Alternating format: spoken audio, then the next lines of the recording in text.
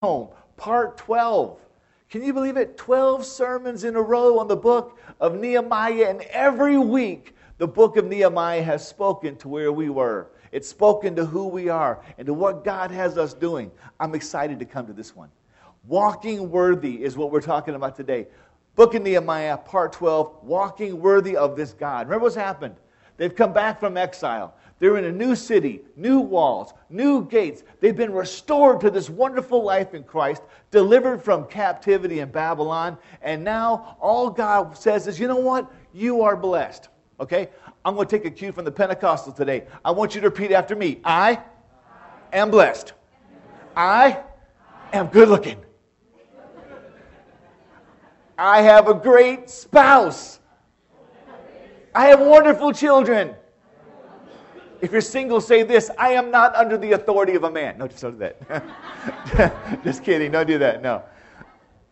No matter where we are in this life, we are blessed incredibly. Look at this. Nehemiah 9, 1 through 3. The first part of walking worthy with God, that very first thing, he covers it in chapter 9. It's repentance. Repentance is the very first thing he talks about. Now, if I say repentance, Lambert gets unhappy. Because it's a terrible word, isn't it, Lambert? It's a horrible word. Look at Ed back there. Ed's all sad because repentance is not a fun thing. But repentance is a wonderful thing. It's a great thing. If you have kids and your kid's done something wrong, not that you guys ever did anything wrong. If you have kids and they do something wrong, what is the one thing that blesses the heart of a parent? Mommy, Daddy, I'm sorry. I'm sorry I did that. I'm sorry I said that. I'm sorry I broke the rule. I'm sorry for what I did. And when you look into your child's eyes and they are truly sorry, it is so easy to forgive that child. It's hard to forgive stubbornness and obstinance. You ever had a child that was stubborn? I was a child that was stubborn. Okay? And sometimes you got to beat that child over the head, roll the newspaper up, pop them like a dog. Sometimes they just don't listen. But here's the thing. When somebody truly repents, that's the joy in heaven. When one sinner who realizes they're separated from God, when they come back to the Lord, right, Brother Robin? That's what it's about. Seeing that one person separated from God, when they come back to the Lord, whether he's a mayor or whether he's a street cleaner, there is more joy in heaven over that repentance, that restoration, than of all the good people that don't do anything wrong. Look what it says. On the 24th day of this month, the Israelites assembled. They were fasting, wearing sackcloth, and they put dust on their heads, a sign of deep grief and sadness. Sackcloth is itchy. It's nasty. It's not cashmere. It's not even wool. This is nasty stuff. And they put dust on their heads to show that they were dust. Remember we talked about what it means to be humble? That word humble comes from earth or dirt, from dust. It shows our humility before God. So they put dust on their heads. Those of Israelite descent separated themselves from all the foreigners, and they stood and confessed their sins and the guilt of their fathers. Understand what this means. In Jerusalem, there were Israelites who were faithful to God. They were of the seed of Israel. They had come back from captivity. Then there were people who had come into the city just to live, people who were opportunistic. They weren't necessarily bad people. They weren't evil people. They just were not people that recognized the authority of God over them. We all know a lot of people who do not recognize the authority of God over them. And they're good people, aren't they? Let's just say yes. We know good people who don't believe in God. We know a lot of people who are believing God who are not necessarily good people. But there you go. That's how it goes. It says they stood and they confessed their sins and the sins of their fathers. Why? This was a time of restoration. You ever gotten your life to the place where you've messed it up so bad you just don't know how to go on? Maybe you've messed up your marriage. Maybe you've messed up your relationship with the kids. Maybe you've messed up your business. Maybe you've messed up a friendship. And you go, how do I do this? How do I rebuild this? Right here's a great way. It says right here, they confessed their sins and their guilt. I'll remind you of 1 John 1, 8 and 9. If we say that we have no sin, we deceive ourselves. All of us struggle with sin. All of us struggle with a hard heart. All of us struggle with, I wrote this down from the list. He says, here are the things that beset the modern church: greed, jealousy, envy, gossip, stubbornness. Ooh, if you're a guy, that last one hurts. Stubbornness separates us from each other. It separates us from walking in a good relationship. So if we say that we have no sin, that we don't have greed, jealousy, envy, gossip, stubbornness, list goes on, then we deceive ourselves and the truth of God is not in us. Why? What is the purpose of the Holy Spirit according to Scripture? According to the Scriptures, the Holy Spirit convicts us of sin and righteousness. The Holy Spirit lets us know when we are walking in sin. That's when your conscience bites you. That's when you've been doing something or behaving in a certain way and you know that way is wrong. That's the Holy Spirit speaking to you, saying, not believer, you were not redeemed to live like this. At the same time, that Holy Spirit justifies us, lets us know that we're walking according to God's will, and it convicts us of righteousness, the righteousness of Christ in us. Isn't that wonderful? The Holy Spirit should be telling you every day, you are a child of God. You are beloved of the Lord. You are, even if your friends don't like you, they don't like your lifestyle, you are fine. Because when you pray, the Holy Spirit convicts you that you are in a right relationship with God. That's the way it should be. When was the last time you were convicted of righteousness? I'll tell you when it was. The last time you sinned against somebody and you prayed for forgiveness and you knew you were forgiven, the feeling that follows is what? Relief, a conviction of right, because you've made yourself right. If we say we have no sin, we deceive ourselves and the truth of God is not in us. If we confess our sin, He is faithful and just to forgive us of our sins and cleanse us of all unrighteousness. The people who were before the Lord on this solemn assembly day, they knew that they had done things and said things and been things that were not pleasing to the Lord. This was their day to put aside the world's standards, the world's expectations, and to come back to God and say, God, I have not been what you meant for me to be. Now here's the thing. What does the world want us to be? Good people. What do good people do? Good people give money to the Salvation Army. Good people give a bottle of unopened water to a homeless person on the street. Good people might give a coat at a coat drive. Good people do all these things, but these are actions. They're not the condition of the heart. To be good in God's sight is to be in a proper relationship with Him. That's what the Israelites didn't have. They had a city with walls and gates and priests and a temple, but they were not walking in a right relationship with God. That's what it says in 1 John 1, 8, and 9. Now it says this, while they stood in their places, they read from the book of the law of the Lord their God for a fourth of the day, and spent another fourth of the day in worshiping and confession of the Lord their God. Confession and worshiping the Lord their God. A fourth of the day. That's 3 hours. Imagine if we have a worship service here that goes over an hour, we start getting hungry, amen? Could you imagine standing in the Judean sun for 3 hours worshiping God and for 3 hours confessing your sins that have just been revealed because of your worship? You're reading the Scriptures, and the Scriptures are telling you who you should be, how you should live, how you should walk, what you should do for your fellow man. And for 3 hours you are exposed to the perfect mirror of God's holiness. And then in response to that, 3 hours of confession of sin.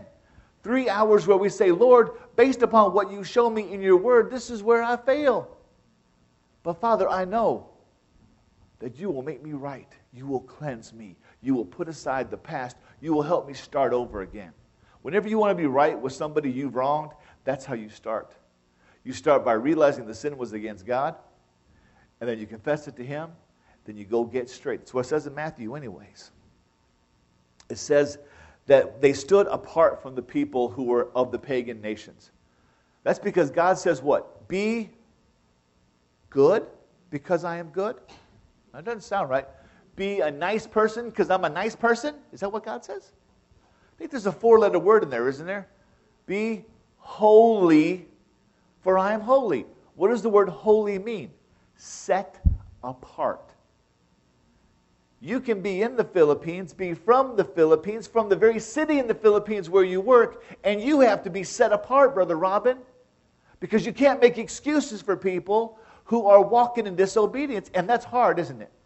It's hard to preach to your own people who are struggling just to get by. It's hard to tell them, I know that you are struggling, but you have to walk in integrity. You have to walk in honesty. You can't lie and cheat and steal. You can't do that. Try preaching that in America. They don't listen to it. Americans don't believe in that. They believe in getting everything they can. They lie on their taxes. They cheat on their little forms. And see that couple? That one couple that had like $6 million or something, and they were getting money from the government on disability or Social Security, some ridiculous thing like that. I'm like, they got like $100,000 of Social Security, and they were living in a mansion. How does that happen? How do you burn your conscience so badly that you take money away from other people when you yourself don't really need it? How do you do that? Because you never look into the law of the Lord, and you never wind up confessing your sin and being remade, being renewed. I'll tell you the truth. I can't get through a single week, sometimes not a single day or a single hour, without having to confess to the Lord, Lord, I got an attitude issue. I never had an attitude issue like this until I got to Raleigh and tried to drive in the traffic here. Oh my goodness, it has pushed my salvation right to the edge. That's my daughter sometimes. When I drive, it's like, Lord Jesus, you're coming back, get me now. Start driving like a maniac. Something about driving in this place just makes you crazy. So I got to confess a lot of sin. Well, a lot of sin up here anyways. Very first thing the people did, they saw the law of the Lord. They saw that perfectness of Christ. We're coming to Christmas, y'all. We're coming to Christmas. Christmas reveals the very perfect gift of God. Now consider our tithes and offerings. God doesn't care whether you give $10,000 or $1 or 5 cents. He doesn't care. What he cares about is the condition of the heart of the one who gives. You know what? You can be a multimillionaire. You can give $100,000 to charity and it not be an expression of your heart. We'll praise you. We'll say how wonderful you are for giving that money. But in truth, you're doing that to appease your own guilt rather than confess it and get rid of it. So if we're going to be God's people, if we're going to walk worthy of this God who has saved us, this is our restored Jerusalem. This is our place where it's okay to worship God, where it's okay to say the name of Jesus, where it's okay to talk about salvation and one way to heaven. It's okay in our restored Jerusalem among our people. So, but we need to be clean of the world and the world's standards and the world's expectations so that we can do that. Then, because we're changed in here, we need to carry our changedness out there. What we are in here needs to be the same person on Monday morning. Amen, Damon? Same person out there Monday morning on the job site. We need to be that same person. We need to be that same individual that we are in here. Ladies, when you go to the hospital and you go to work and some of them nurses are gossiping and backstabbing and slandering, y'all need to just go, you know what? I need to set myself apart from the foreigners. They can all be Filipinas. But if they're not walking after Jesus, you need to set yourself apart from them. There are a lot of guys I know that I really like back at my old church. And they're all old army guys. But I can't hang out with them. Literally, I'm their pastor and I can't hang out with them. You know why? Every third word out of their mouth is an obscenity. Every joke is nasty. Every story is dirty. And I love those guys to death, and I will do anything for them, but I will not spend time with them because I cannot subject myself to that kind of filth. Because you know what? If you lay down with the pigs, you wake up muddy, honey. You know what I mean? You cannot surround yourself with godless people and expect to live a life free from internal conflict. I'm not saying we can spurn the world. I'm not saying we can shove them away. I'm not saying we can judge them. God will judge them. But you got to protect your heart. You got to watch yourself. You got to keep yourself clean. And that means going through that constant process of repentance and confession of sin. But what else? Nehemiah 10, we're moving on to the next chapter. Same theme, but the next chapter. Nehemiah 10, 30 and 31. After we have repented and gotten rid of all that worldly junk, we need to be faithful to the God who called us. Amen? There's not a man here who would cheat on his wife. Because I know Filipino women, they'd kill you dead. I know mine would. My dad gave her a handgun when we got married. And he said, honey, just don't shoot him unless he cheats. She keeps that gun. No, I made the mistake of taking her to a gun range after we got married. She's a better shot than me. I walk in fear of the Lord, my God, and my wife. No. We got to be faithful to the Lord. Sometimes we can't see the Lord. We can't see His disapproving looks. So we think we can be faithless in small things, little things. We can just put it aside. But read this, 10:30 through 31. We will not give our daughters in marriage to the surrounding peoples, and we will not take their daughters as wives for our sons. That right there is dangerous talk in America today. There's hate crimes legislation out there that if they heard me say those words in church, they would throw me in jail. You know why? Because they don't understand it. That's not talking about one person of one culture marrying another person of another culture. It says to you, if you are a father and a mother, you need to encourage your children to take a spouse of the same faith. Of the same faith. Why?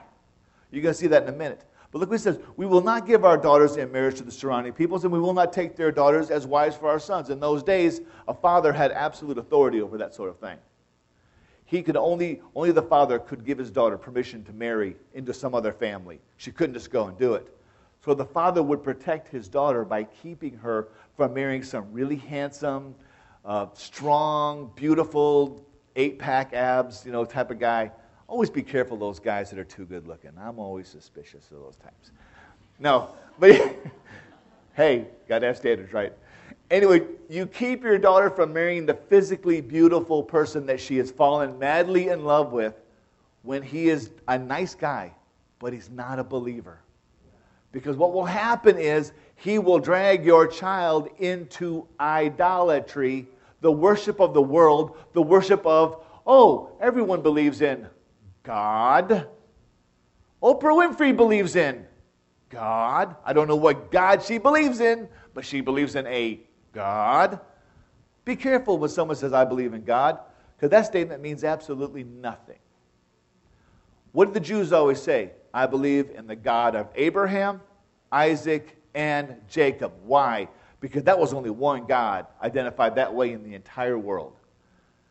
Don't say I believe in God. I believe in the Lord Jesus Christ. That's who I believe in. That's where my faith is. My faith is not in the Southern Baptist Convention. My faith is not in Converge Mid-Atlantic. My faith is not in a denomination or a church title. My faith is in the person of the Lord Jesus Christ. Amen? That's where our faith rests. He says this, when the surrounding people bring merchandise of any kind of grain to sell on the Sabbath day, we will not buy from them on the Sabbath or on a holy day. We will also leave the land uncultivated in the 7th year, and we will cancel every debt. Okay, this is really addressing the issues of the Ten Commandments. The Ten Commandments. It says keep the Sabbath holy. 6 days you shall labor and do all your work. On the 7th day you shall rest. Now, Jesus says the Sabbath was created for the man, not man for the Sabbath. We don't keep Sunday, we don't keep the Sabbath because we got to please God. We want to set aside ourselves from the world, from making money, from doing other things, so that we can focus on the Lord. I've told you before, there are people who must work on Sunday. God bless them. They have no choice. They have to be there. That is the nature of their work. Okay, if that's true, fine. When is your Sabbath? When do you set aside a day? When do you set aside television? When do you set aside friends? When do you set aside going out camping or fishing or hunting or whatever? When do you set it aside every week and you make the focus of your attention the Lord Jesus Christ? Revolution meets on Saturday night. Praise God! Because there are some people that can only come on Saturday night. We meet on Sunday morning. Praise God! The Jews met from Friday night sundown until Saturday night sundown. That was the Sabbath. The Sabbath began in the home with the father as the priest on Friday night, and he would begin the teaching of the Word of God. It would continue in the synagogue on Saturday morning, and as that continuance of the Sabbath time, and it would end, and the shops would open at sundown on the first day of the week. That's how it worked. That's how it really went.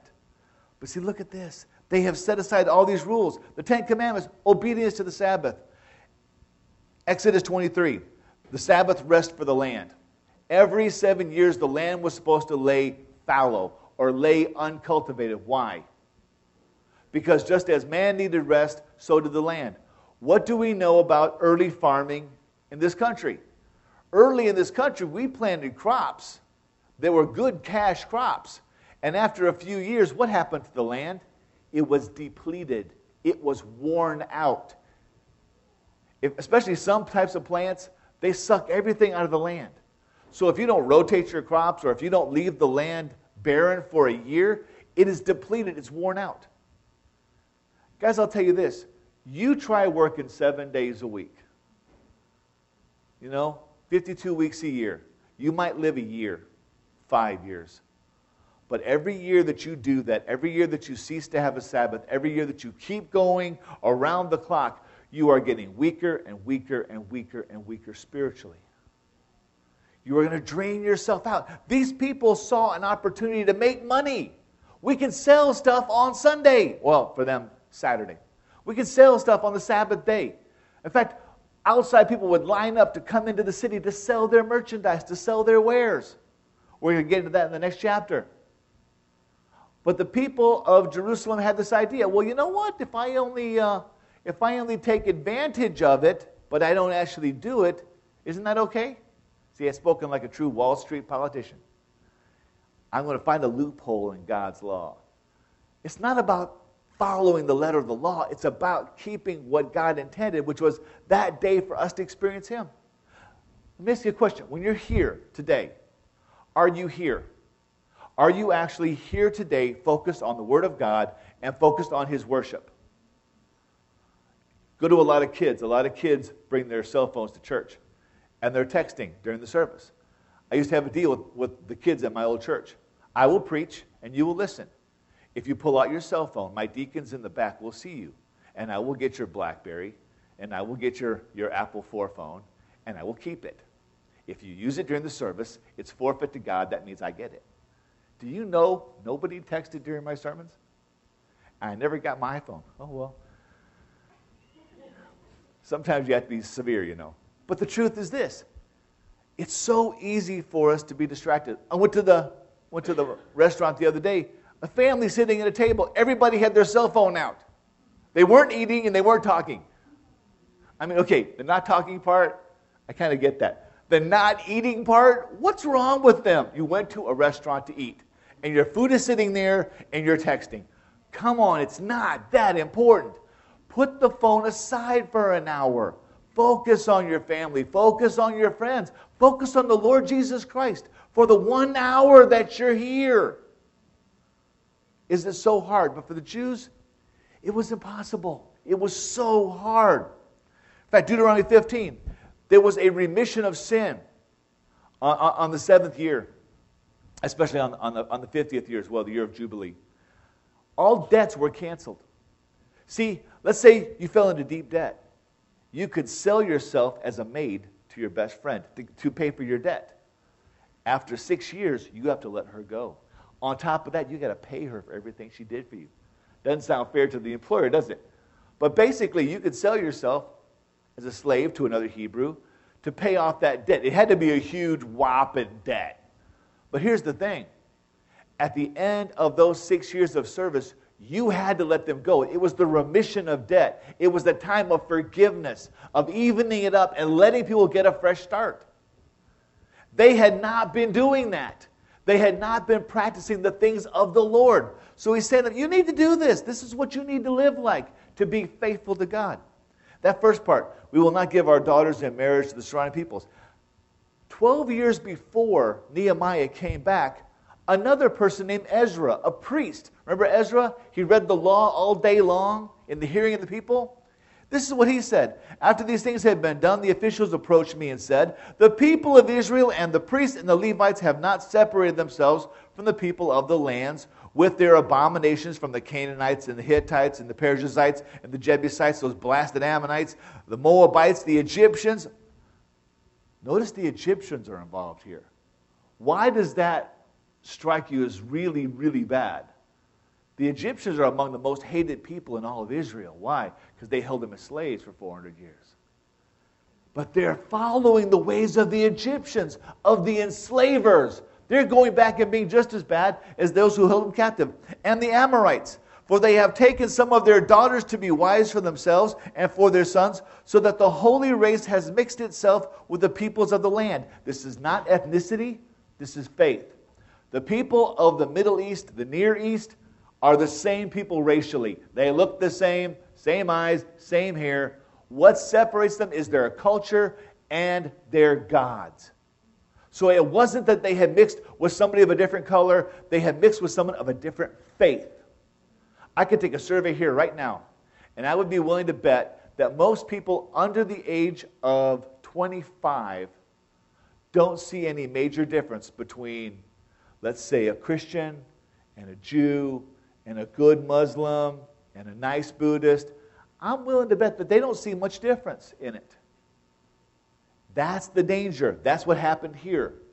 They were beginning to mix these ideas and these peoples, and suddenly, when you fall hopelessly in love with somebody, and they're a godless pagan or they're a really nice Buddhist, it's hard to train your heart to say no to that. It really is.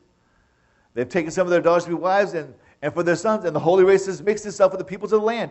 And in this faithlessness, notice Ezra identifies it as faithlessness. Faithlessness to who? To God. The hand of the officials and the chief men have been foremost. Do you realize that marriage in this day and age was not always about love? In fact, it was almost never about love. It was about political, financial advantage. Why would the officials and the chief men of Israel allow their sons to marry foreign women and allow their daughters to marry foreign men? Political advantage and money. I told you before, we counseled with a lady once, and her daughter was in love with another person, same nationality. I'm not going to say the Philippines, but there you go. And her mother said, "No, you're not going to marry that broke bum." Both Christians, same church, both believers. "I want you to marry this guy." "But Mom, he's not a Christian." "I don't care. He's got money. He's a doctor. He can give you a good future." I never wanted to slap a mother so bad in my life. I'll be honest with you. When I hear people say stupid stuff like that, I get upset. You know what's funny? Most of you would not even think twice about hearing that statement. Most of you would not be angry over that. Because you will go, "I can see why a mom would do that. I want my son or my daughter to have the biggest advantage, and she can always win him to Jesus later." No, you can't always win him to Jesus later. More than likely, he'll drag your child into deep sin and doubt. And I'm sorry, that's what the Word of God says, and I'm going to stand on it. Is that okay? Just say amen. Ooh, this side's quiet. Am I stepping on toes today? That's okay. I do that really good. As soon as I heard this, I tore my garment and my cloak, and I pulled the hair from my head and beard, and I sat appalled. There is the spirit of a prophet in God's people that just sees this abomination, and it angers us. It angers us because God gave so much to save us from the trash hole we used to live in, from the world and from the lies and the deception, and for us to plunge back into it just because he's a nice guy and he's got a lot of money. That is infuriating to anyone who sees God's holiness as absolute. Consider this. Would you rather your child marry somebody who had no money but was a strong believer in Jesus, or somebody who was only giving lip service to God but had a lot of money and a good future? What would you rather for your child? Don't say it, but be honest with yourself about what you would do. Be honest. It'll say a lot about your walk with the Lord. When I look at this, I wonder about our day and age. Because that lady, that mom, she was a good lady. She was a nice lady. She really was. All she wanted for her daughter was money and a house and a car and a good future. But she was selling her child as a prostitute into the hands of the world for that advantage. Is it worth it? Is it worth it to have all the money and the houses and the cars and the socials? Is it worth it if your child is dragged away into idolatry and godlessness and their life begins to wither and die because they're not fed by a godly husband or wife? Is it worth it? Think about that. That's the questions I lay awake at night thinking about. Because those are the people that I've met over my life in ministry. People who sell out Christianity just because it's not convenient. I know politicians who hide the fact that they're Christians right until the election. Then they show up in church and they campaign in the church. And as soon as the election is over and they win, they leave the church. You know what I'm talking about, don't you? They use the church for political advantage. I know businessmen who find the biggest church in town when they move to a new place. They go to the biggest church with the most affluent, most wealthy congregation, and they go there and they hand out their business cards. Hey, I'm new in the community. They put a little Jesus fish on there, and they hand it out. Come support me. I'm a believer just like you. Go out to lunch with them. They go through 2 beers and a martini and tell you the nastiest, dirtiest jokes you've ever heard, and you go, dear God, what are you thinking? What kind of faith do you honestly have? And I wonder sometimes about people who put the Jesus fish on the car. I was very hesitant to put a Jesus fish on my car. You know why? I'm a bad driver to begin with, so that's not a good witness. But I at least want to walk worthy of what I say I am. It was a big struggle to become a pastor. Because you have to walk worthy of what you say you are. You have to say things that nobody wants to hear. You've got to hound on points that hurt people's feelings. And I'm sorry, that's my job. That's my calling. Actually, I'm not sorry. I love it. That's my faithfulness to my God and to His Word. Let's finish this up. Nehemiah 13, and we are done with the whole book. Nehemiah 13. It's a long one now, y'all. It's a long one. We got to keep the church faithful. It's not enough for you to be faithful. You got to keep the church faithful. Remember, we are all responsible for this church. Amen? I am really, actually, one person called me this week and let me know that there was a lot of uncomfortableness over the vote. I am very grateful to that guy. I'm very grateful. You know why? Because I know I'm the new guy. And you can't tell me that you're unhappy. But you can tell the men of this church and they can tell me, and that's great. Because I don't want us divided. I don't want us unhappy. I don't want us to think, oh, the pastor doesn't like me. The pastor was preaching at me today. No, I'm not. I'm not preaching at you. I had a guy once tell me, Pastor, how'd you know I was cheating on my wife? I said, you just told me. I preached on adultery that day. He said, how'd you know I was cheating? I said, you just told me. Another lady, how did you know I had hatred for that person in church? You just told me. But you preached at me today. No, I didn't. I preached the Word. And notice this. I go chapter by chapter by chapter.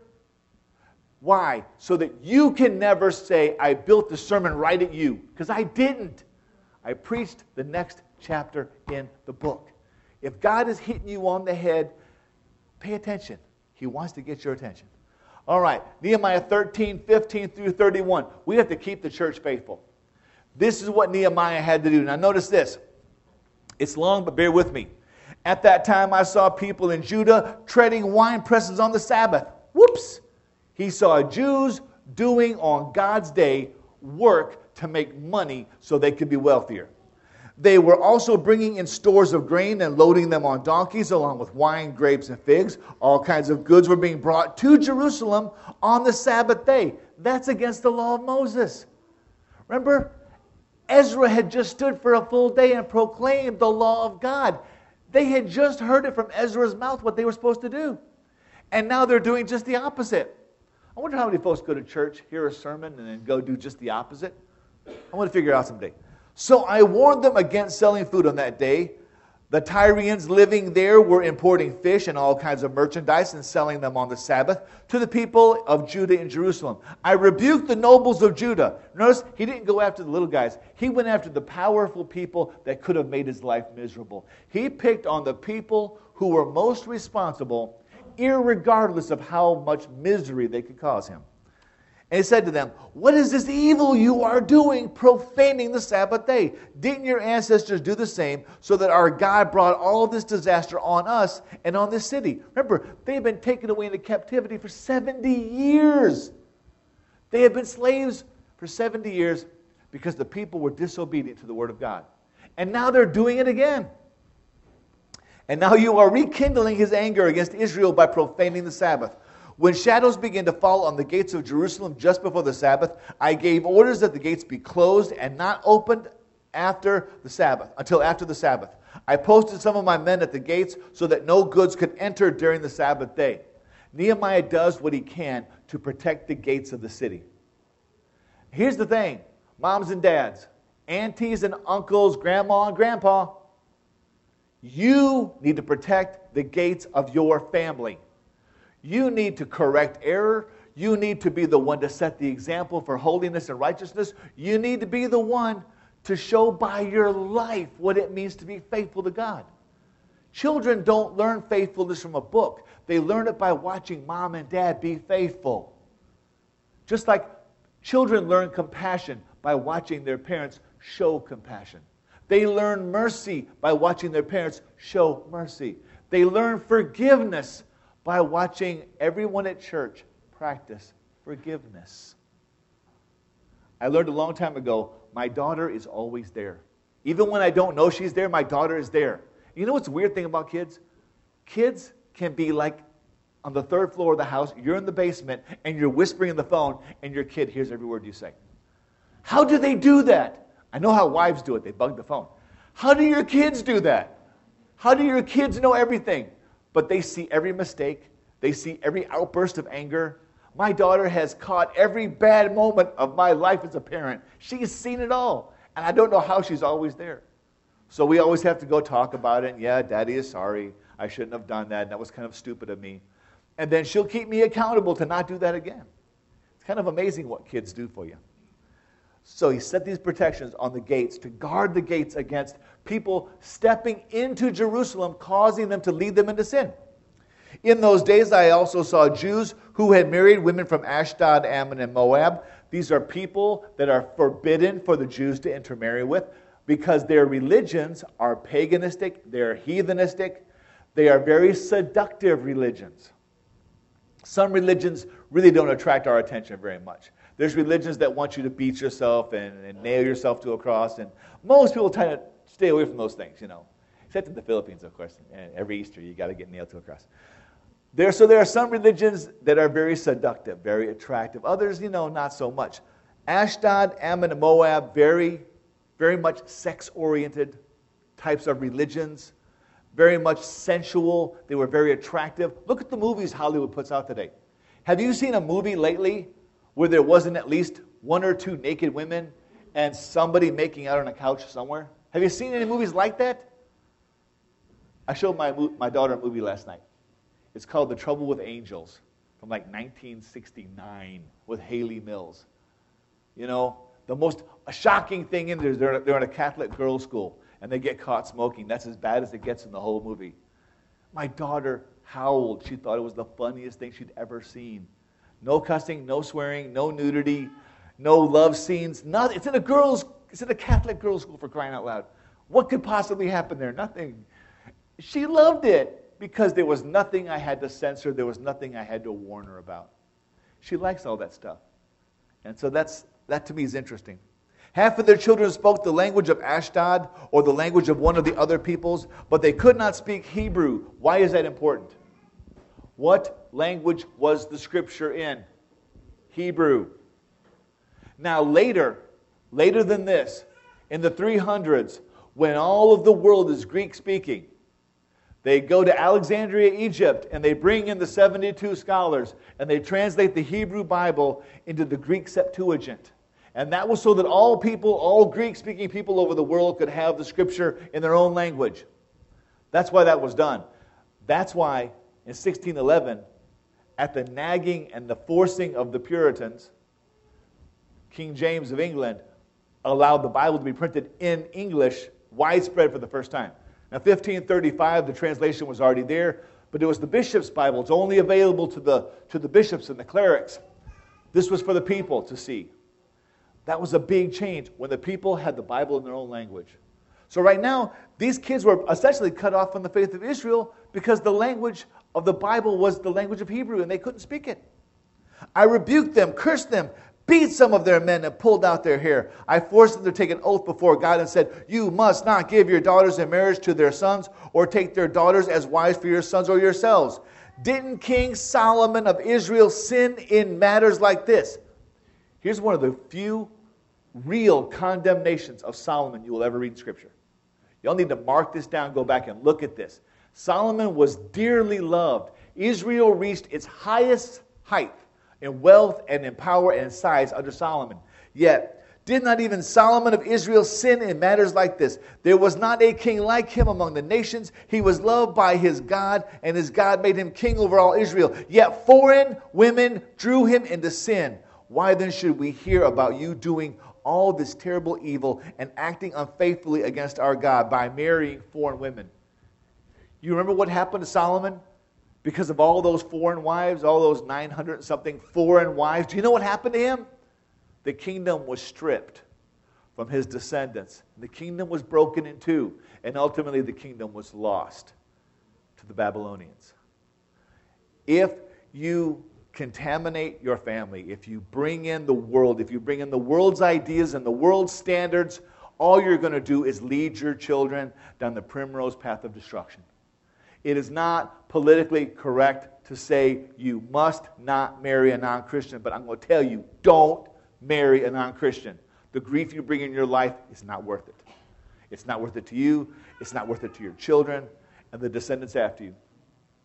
It's just not worth it. I know that's not politically correct, but I've never been. See, I was blessed. I was out of the United States from 91 to 97. That's when being PC was born. So because I wasn't here, I exempt myself from being politically correct. I wasn't here, I didn't vote for it, so I don't got to do it. Anyways, it says this. So why should we then hear about you doing all these terrible evils? Now, verse 30. So I purified them from everything foreign. That's not just the foreign women, that's the foreign thought, the foreign teachings, the foreign gods. All of that foreign nonsense that had crept into their lives that was not of the faith of Israel. And I assigned specific duties to each of the priests and the Levites. I also arranged for the donation of wood at the appointed times for the first fruits. Remember me, my God, with favor. That's how he closes out. That he wants God to remember that he has done all this for the glory of God. And ultimately, church, when we elect a church council in January, we want a church council that will serve God, not us. We want a church council that will do according to the Scriptures, not according to what we think is right. We want men and women who will sit there and make decisions that are biblically sound and not bend to whatever culture sways them left or right. That's a big expectation of people.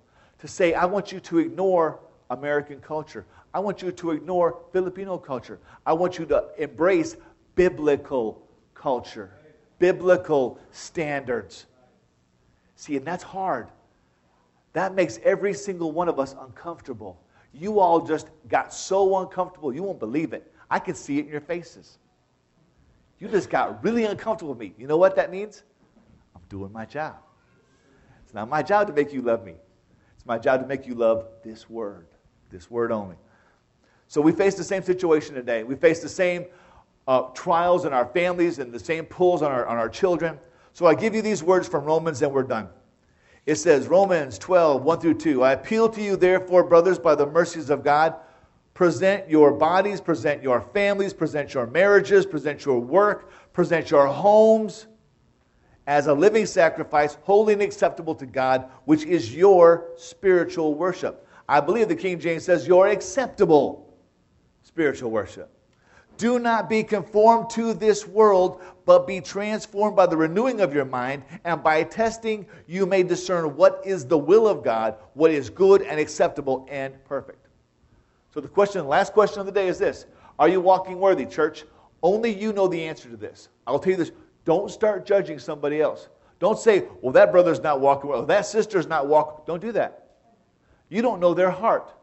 You don't know what happens behind the scenes. You don't know what happens when you're not around them. You may not like that person on Sunday morning because you don't like the way they dress or the way they talk, or you had a fight with them 30 years ago and you still haven't got over it. I want you guys to do this. You walk worthy of God yourself and let God worry about his servants. Amen? 1, is examination and repentance part of your walk with God every day? Do you sit down at night and look at yourself and say, Lord, did I represent you well today? Did I do the right thing?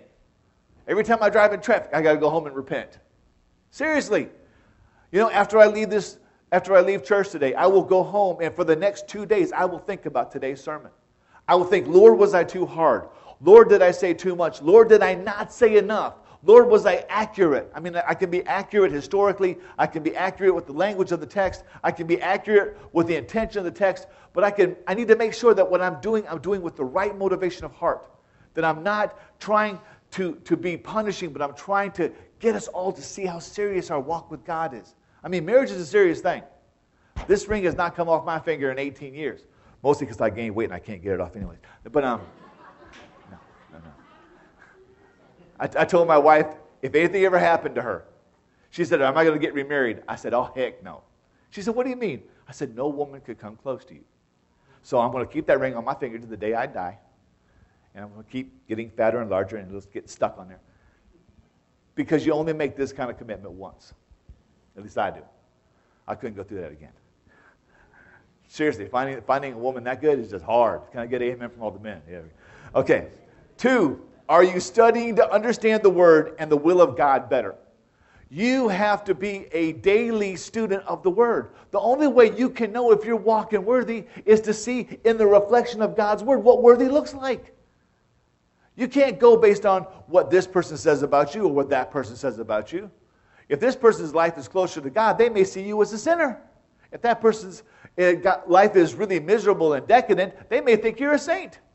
It doesn't matter what these two think. It matters what God says about you through his word. You remember that, Pastor? You do what God's word says about your life. Okay, you study it. You need to know what you believe. You need to know what the word of God says. And if what you believe and what the word says is different, who has to change? You. Because the word don't change ever.